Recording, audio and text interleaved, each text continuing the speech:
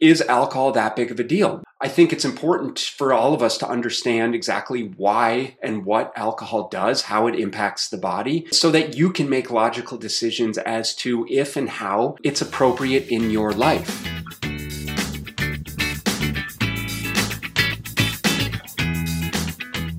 Welcome to the show where we help you make smart nutrition simple. If you want proven nutrition strategies to help you build a better body and create the energy to show up for your family without overly restrictive and unrealistic dieting, then you're in the right place. Make sure to subscribe and enjoy this episode. Today, we're going to talk about a number of things in relation to alcohol. We're going to talk about do alcohol calories count? And is alcohol more fattening than other calories? We're going to talk about what happens in the body when we drink alcohol, the health benefits, if any, to alcohol intake. We'll talk about some of the known and unknown side effects of drinking, and then we'll address the impact of alcohol on testosterone and lean muscle mass, because I think that's an important one. And then should you choose to drink alcohol, we'll kind of talk about some of the rules around how to make the most informed choices possible. I think of most importance is understanding the implications of alcohol as it pertains to just calorie intake, because at the end of the day, what most people don't realize is simply how many calories alcohol contributes to our daily calorie intake. Now, if you've spent any considerable amount of time tracking calories, then you've likely, probably pretty quickly created some awareness around the fact that alcohol does actually contribute to a significant amount of calories in our diet. And the reason for that is because alcohol equates to about 7 calories per gram. If you're aware of course, the other macronutrients, so protein, carbohydrates, and fats, of course, those are the 3 macronutrients that make up our calorie intake. And so, assuming we're consuming a 2,000 calorie diet, well, there's going to be some portion of protein in that diet, some portion of carbohydrate, some portion of fat. And depending on the food, the proteins are going to have roughly 4 calories per gram, carbohydrates 4 calories per gram, and fat is 9 calories per gram. But alcohol, which could be considered a 4th macronutrient, actually equates to 7 calories per gram. So it's very calorically dense, obviously almost twice that of protein and carbohydrates. And so what many people don't realize is by virtue of even just having a few cocktails, they can significantly contribute to that daily calorie intake. And so you can imagine a 100 calorie beer, 150 calorie drink, 250 calorie IPA, whatever it is, very quickly, depending on how many beverages we're having, well, those calories add up. And at the end of the day, as I've expressed to you guys on multiple times, listen, I don't care about hormones. I don't care about diet type. I don't care about, carbs, fats, whatever. At the end of the day, calories matter most. And so if our goals are weight loss, if our goals are fat loss, the best thing that we can do is figure out a way to manage our total calorie intake. And this is where we have to be very cognizant of how the alcohol calories add up. And so what we typically see is we do great during the week, generally speaking, is, Monday through Thursday, we're eating clean, we're hitting our protein goals, we're tracking our calories. But then, of course, Thursday night, maybe happy hour, Friday, Saturday, Sunday, all of a sudden we start to consume a lot more alcohol. And that's not necessarily the problem. However, you can see how those calories can add up. But what is it that typically comes with alcohol consumption? Is yes, it comes with a lot of calories, but also, obviously, because of the effects of alcohol, it significantly lowers our inhibitions to the degree that, of course, we're compounding those alcohol calories with burgers and chips and pizza and more alcohol and desserts and all of those types of things that also have a significant calorie intake. And so it's very common, especially in the early stages of a coaching program, for us to see, and there's actually some pretty cool research on this. In one of the research studies I read, they actually coined this effect the weekend effect, in that during the week, the average American typically loses weight during the week, and then on the weekends, of course, by virtue of our intake from food and alcohol and calories, our weight rebounds pretty hard, to the degree that it's not uncommon to see that weight back up where it started, if not higher, on that following Monday. And so we lose during the week, gain on the weekends, lose. And if we titrate that out over the course of a year, well, the average American's actually gaining weight from basically weekend to weekend to weekend. And part of this, I think, has to do with why alcohol is so socially acceptable. So first and foremost, it's calories and needs to be equated for, right? And so beyond that is what happens to the body when we drink alcohol. So here's the other nuance of why alcohol actually is treated in the body a little bit different than protein, carbs, and fats. We consume these foods. They're broken down in our digestive system, and the various amino acids or carbohydrates or triglycerides or whatever are shuttled to the appropriate body tissues and organs and cells to be utilized as fuel. Now, when we consume alcohol, it's almost viewed as a toxin or a poison in the body, in that the body wants to do everything it can to actually metabolize it and get rid of it as quickly and efficiently as possible. Alcohol is actually preferentially metabolized. And so it means that when we consume alcohol, it's broken down very quickly, but it's processed by the liver. It's not actually broken down into usable sugars per se. It has to be processed by the liver as opposed to the muscle cells and tissues. And because it's preferentially metabolized, meaning of basically first importance, any other calories that we're digesting at that time get moved to the back burner. And so it means that our body has to automatically and as efficiently process the alcohol out of our system, which is a energetically dense process, to the degree that, let's say we're drinking beers, but we're also eating nachos at the same time. Well, all of the carbohydrates and all of the fats that we're consuming at the same time, whereas normally in the absence of alcohol, those would get processed depending on how carbohydrate sensitive we are, how efficient our digestive system is. Those would naturally get broken down and, as I said, get shuttled to the appropriate tissues, assuming we exercise frequently and we have normal blood sugar regulation. Well, the carbohydrates would get broken down into sugars and shuttled into our bloodstream and be utilized by our muscles and be utilized by our liver efficiently. And hopefully not too much would get stored as fat, especially if we're not in a calorie surplus. However, here's the differentiator is when we're drinking alcohol, all of those calories, as I said, are going to get pushed to the back burner, so to speak, which means a lot more of those calories are actually going to be converted to fat because our body is trying to process the alcohol to get it out of our system. And so that's one of the big kind of misnomers around alcohol intake that most people don't realize. And of course, what happens when we drink alcohol is we tend to eat most of the crappy foods, the burgers and the nachos and the pizzas and all the stuff that's delicious and perfectly warranted to some degree, but it does become a bit of a hindrance in terms of how we process those calories, because when we're drinking, we process them very differently than if we weren't drinking alcohol. So it's really important to understand that. So let's talk about some of the health benefits and otherwise of alcohol intake. Now, years and years ago, there was a lot of discussion around how wine, and the polyphenols and resveratrol are good for us and yada, yada. And people are justifying their wine intake and this, that, and the other. And the reality is look, if we take into account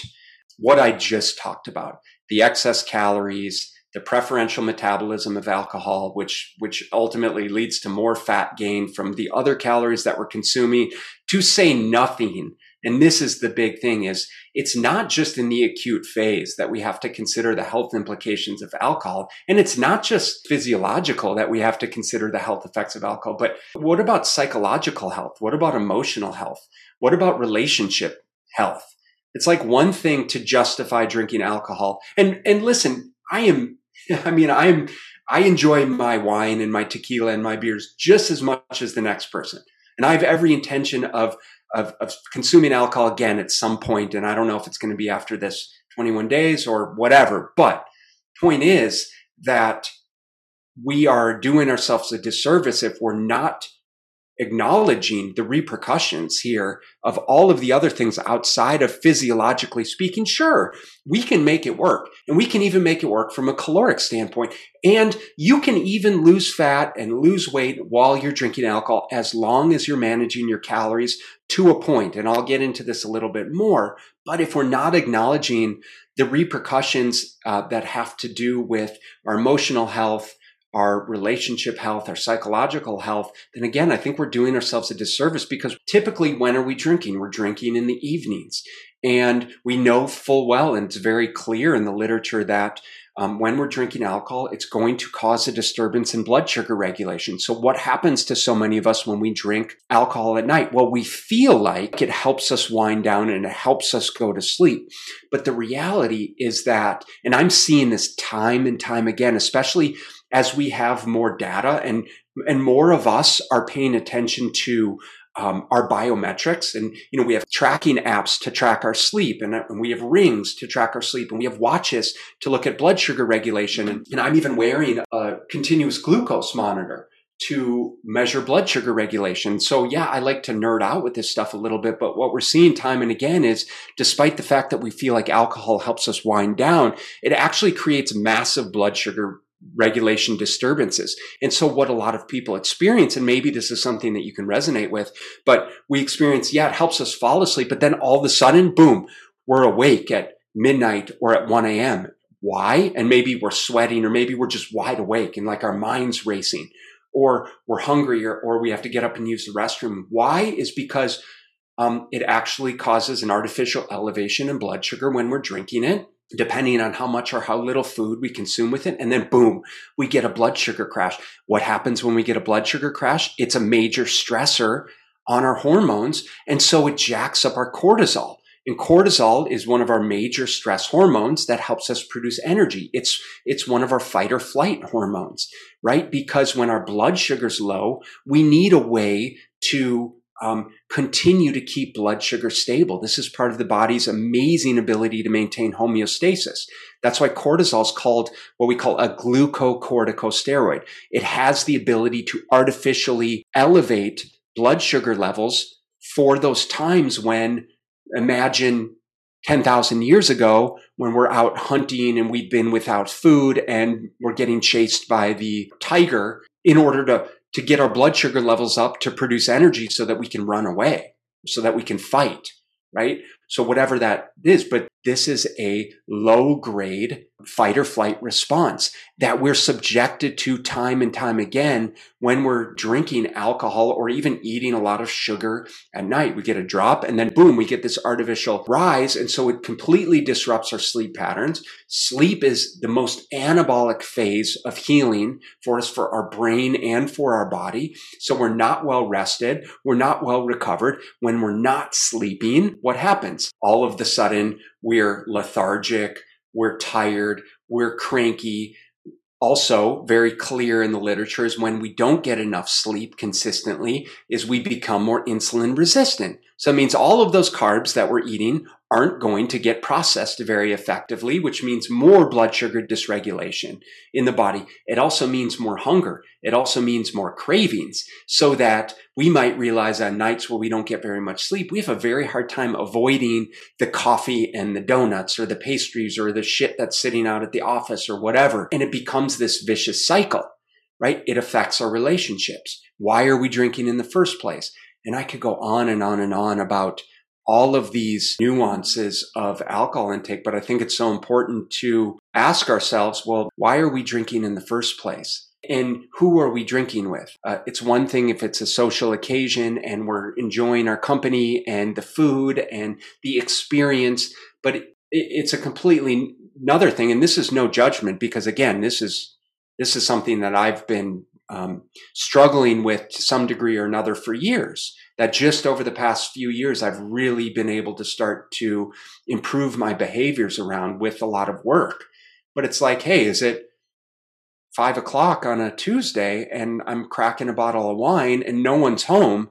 I'm like, why? Just all of the physiological, psychological, emotional components, relationship components is to alcohol is it goes far beyond like, can I lose fat and drink alcohol at the same time? Like, yes, you can to a degree, but frankly, there's really no amount of alcohol that's going to actually help your body composition goals. Zero alcohol is going to help your body composition goals. So it really begs the question, especially when I start to work with people and they're like, you can take anything away. I don't need to eat my carbs and I don't need to eat my cookies and blah, blah, blah, but don't take away my wine.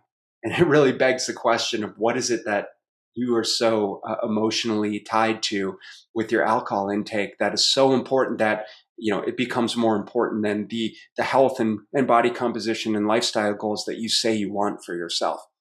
There's a lot of cultures around the world, and these are what we call the blue zones. If you've ever read the book Blue Zones, it's great stuff, but it's basically research into the communities around the world that have the most longevity. They have the most centenarians, the most people that live to 100 years old.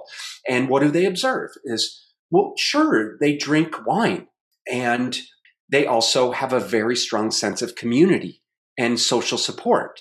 They also are very, very physically active. They also have some way of consistently managing their calorie intake, and they don't perpetually overeat like most of the Western world. So that's correlation, not causation, meaning they're not 100 because they drink alcohol. They're 100 because of all of these behaviors together. Are there health benefits? Well, I guess the question is, well, what else are you doing in your life that's going to support the health benefits that you're looking for? Are you surrounding yourself with the right people? Are you creating a sense of community? Are you being consistently physically active? Are you effectively managing your calories on a daily basis and not overeating to any significant degree by virtue of maintaining a stable body weight and healthy body composition, and so on and so forth? So I think there can be plenty of health benefits as it relates to those other correlational values. The most important thing is how and when and who are we consuming alcohol with. In my mind, that becomes the biggest driver of why we do what we do. For me, I don't drink a lot anymore, but if and when I do, it's certainly going to be with friends. It's certainly going to be with community. It's going to be with family members. And as I've mentioned on a previous podcast is, my dad and I don't have an amazing relationship. So if and when we do hang out, it's usually in the backyard over a good tequila or a glass of wine with dinner or something like that. And it's just kind of one of those connection points that it is what it is. And so for me, that's worth it. For someone else, it might be not. So that's for you to decide. Let's talk about the impact of alcohol on testosterone and muscle mass. There's really no beneficial impact. And if anything, there's a detriment to muscle mass and to testosterone levels when we drink. And mostly it's coming from, as I alluded to, is the impacts on the rest of our hormonal systems, especially relative to our sleep cycles, right? So if we're drinking, we're not sleeping. If we're not sleeping, we're not producing the androgens as men and women that we need to effectively recover, to support lean muscle tissue, to support hormonal function. And so anything that's going to disrupt these sleep-wake cycles is going to significantly affect our hormonal rhythms. And with that it's going to affect testosterone, it's going to affect estrogen, it's going to affect muscle mass and body composition levels. This is when the conversation turns with the client of they're consistently eating at the right calorie level, they're hitting their protein goals. But where the nuances come in is how are those calories adding up? Because it's not uncommon for me to have conversations with people and say, listen, 25% of your calorie intake is coming from alcohol. And now you've expressed that you're frustrated by lack of results. Would it be reasonable to assume that if you were to stop drinking alcohol and start consuming that extra 500 or 1,000 calories from real food, that you would get better results, that you would have more energy, that you'd be able to think more clearly, that you would sleep better, so on and so forth? So it's all good and well to say, yeah, it's all about calories in, calories out. And sure, for some people, you can absolutely make that work. But if you're serious about your health and body composition goals, then frankly, the alcohol should be minimized. And this is where we really look at the big picture with clients. And this is why we have what we call a 4 seasons approach to nutrition. Is there's always going to be seasons that we're going through. There's always going to be life bumps that get in the way. And there's going to be seasons where we're able to really dial in and be strict and be regimented and easily, like now, like after the new year, and say, hey, I can do dry January and I can commit to that, and I can kind of absolve myself of some of those social situations that I would normally find myself in. But as we start to get into February, okay, we have Super Bowl. And if you're in Phoenix here, we have the Phoenix Open. Then we have spring break and all of these types of things. And so it's really important, I think, that we take kind of a cyclical approach throughout the year to how we prioritize our nutrition, our training, our drinking, as a means to say we have to have periods where it becomes more restrictive if we have body composition and weight loss goals, but also teaching you how to realistically have it in your day, week, month with social situations, how to eat out, how to drink it if and when dieting, how to navigate certain social situations, and so on and so forth, because that's just the real world that we're living in. And if we don't give you those tools, then you're going to be in a position where you're going to white knuckle it so long and so hard that eventually you're just going to say, screw it, I can't do it anymore. And it's all or nothing. And that's the last thing that we want. And that's the position too many of us have been in over our entire lives. That's why we do things differently. And so I think all of that lends itself to you determining whether it's reasonable or not for you to continue drinking alcohol in whatever capacity seems appropriate for you. Here's the things around alcohol intake that I'll say, I think if I can give you a couple quick tangible tools around how to leverage alcohol. First and foremost, alcohol calories matter. So when you're drinking alcohol, be cognizant of how many ancillary calories you're drinking with that alcohol. In other words, a glass of wine, a light beer, a shot, an ounce and a half of a hard alcohol. All of those things are about the same from a calorie standpoint. They're all about 150 calories. Now, here's where things become problematic is, are you really having a glass of wine? A glass of wine is 5 ounces. I don't know anyone that pours a 5-ounce glass of wine. In fact, for those of you that are measuring with the challenge, if you do start drinking again, I challenge you to actually weigh out 5 ounces in a cup. And you might be a little sad to see how little that actually is. Most people are doing 8, 9, 10 ounce pours, which ultimately becomes 2 glasses of wine. That becomes 300 calories. Or you're drinking an IPA that comes with significantly more calories. Or you're drinking not just a shot of vodka, but you're drinking a vodka and orange juice or cranberry juice. Now, juice has calories. And so my point here is that what you drink the alcohol with matters just as much as the alcohol itself. And we can get ourselves into trouble when we're consuming extremely calorically dense beverages like a margarita or any type of mixed drinks that come with soda or juice.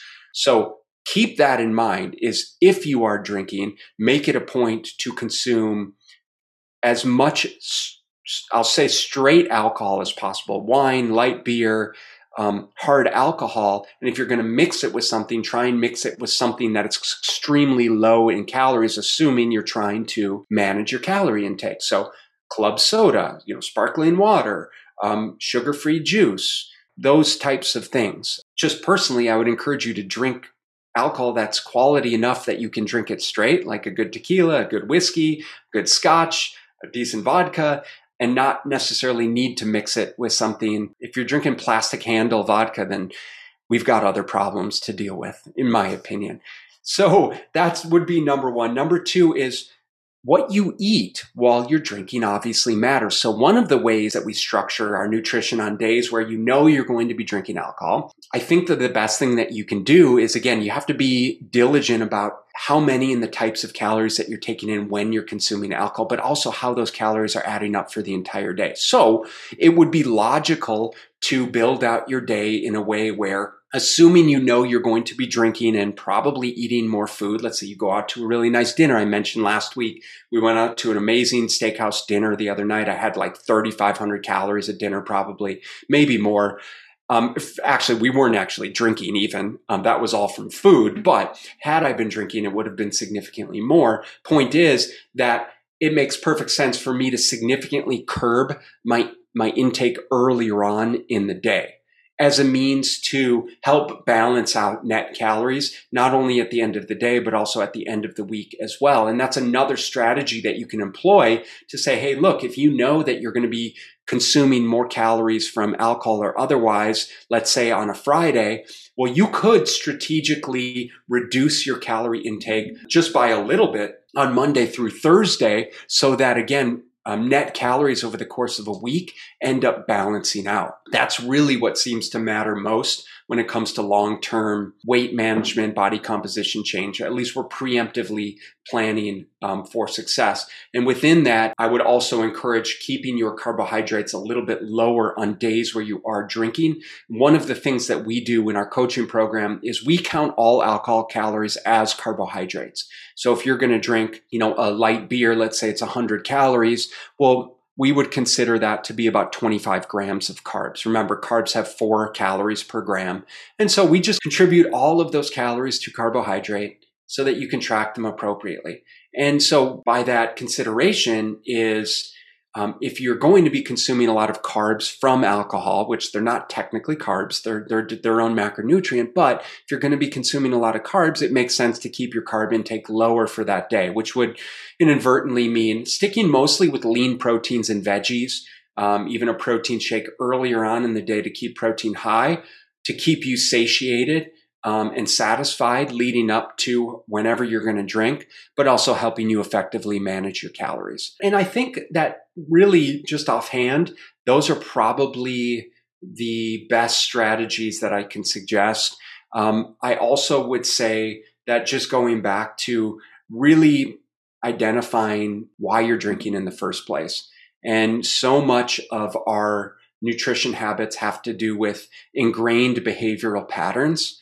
And one of the things that we talk about a lot in our coaching practice that I learned from one of my mentors, Dr. Trevor Kashey, is he has this, what he calls an SRO model, a stimulus, a response, and an outcome. And what we often are encountered with is we often have a stimulus. It's almost 5 o'clock. For me, that means it's almost time to shut it down for the day, to pour a glass of wine. Like I said, I used to find myself doing stimulus. The stimulus is it's been a long day. I'm shutting things down. All of a sudden, my brain goes to, I'd love a glass of wine to wind down, to manage my stress. The response is to go crack the wine and pour a glass and drink it. Now, in between the stimulus and the response, we need to create space. We need to create space to interject logic and reason. And the logic and reason is what I would challenge you guys to start to create more awareness around, so that I can step back and I can say, yeah, it's 5 o'clock, but do I really want a glass of wine, or do I want to go in the garage and get a workout in? Or perhaps I can go take a walk, or maybe I can go practice the piano, or maybe I can listen to some music, or maybe I can go out back and jump on the trampoline with my kids, right? There's so many other things that probably would be more appropriate and more in line with my goals. And when we can create that awareness and we can create that separation between stimulus and response, and we can insert logic and reason, and I can take a step back and I can say, yeah, that actually makes a lot more sense. I'm going to start to change that feedback loop so that the outcome or the results end up improving in my favor. So that's what I would challenge you guys with, is all of this physiology stuff is great. It's important for us to know how the alcohol impacts the body, but ultimately it's the same thing with nutrition. All of this stuff comes back to behavior change. It all comes back to why we do what we do. Why do we make the decisions that we make? Because we all know what to do. Everyone knows what to do. We know what we should be doing, what's best for us. So why don't we do it? It's because we have previously ingrained behavioral patterns and habits that we need to break the cycles around. And so that's where we need to identify what that stimulus is and take a step back and look from a 30,000 foot view come up with an alternative solution, and then implement it. I hope that you can take a lot from this. I hope you can continue to experience success on your own. And for those of you that are working with us, well, we're honored and privileged to have you as part of our BSL Nutrition family. For any of you that want the opportunity to work with us, just shoot me a message and we'll have a conversation and see if it's a good fit. Thank you so much for listening. And if you found this content valuable, here are 4 ways I can help you in your nutrition journey for free. 1, grab a free copy of my Fat Loss Fix Guide at fatlossfixguide.com. 2, join my free group at smartnutritionmadesimple.com.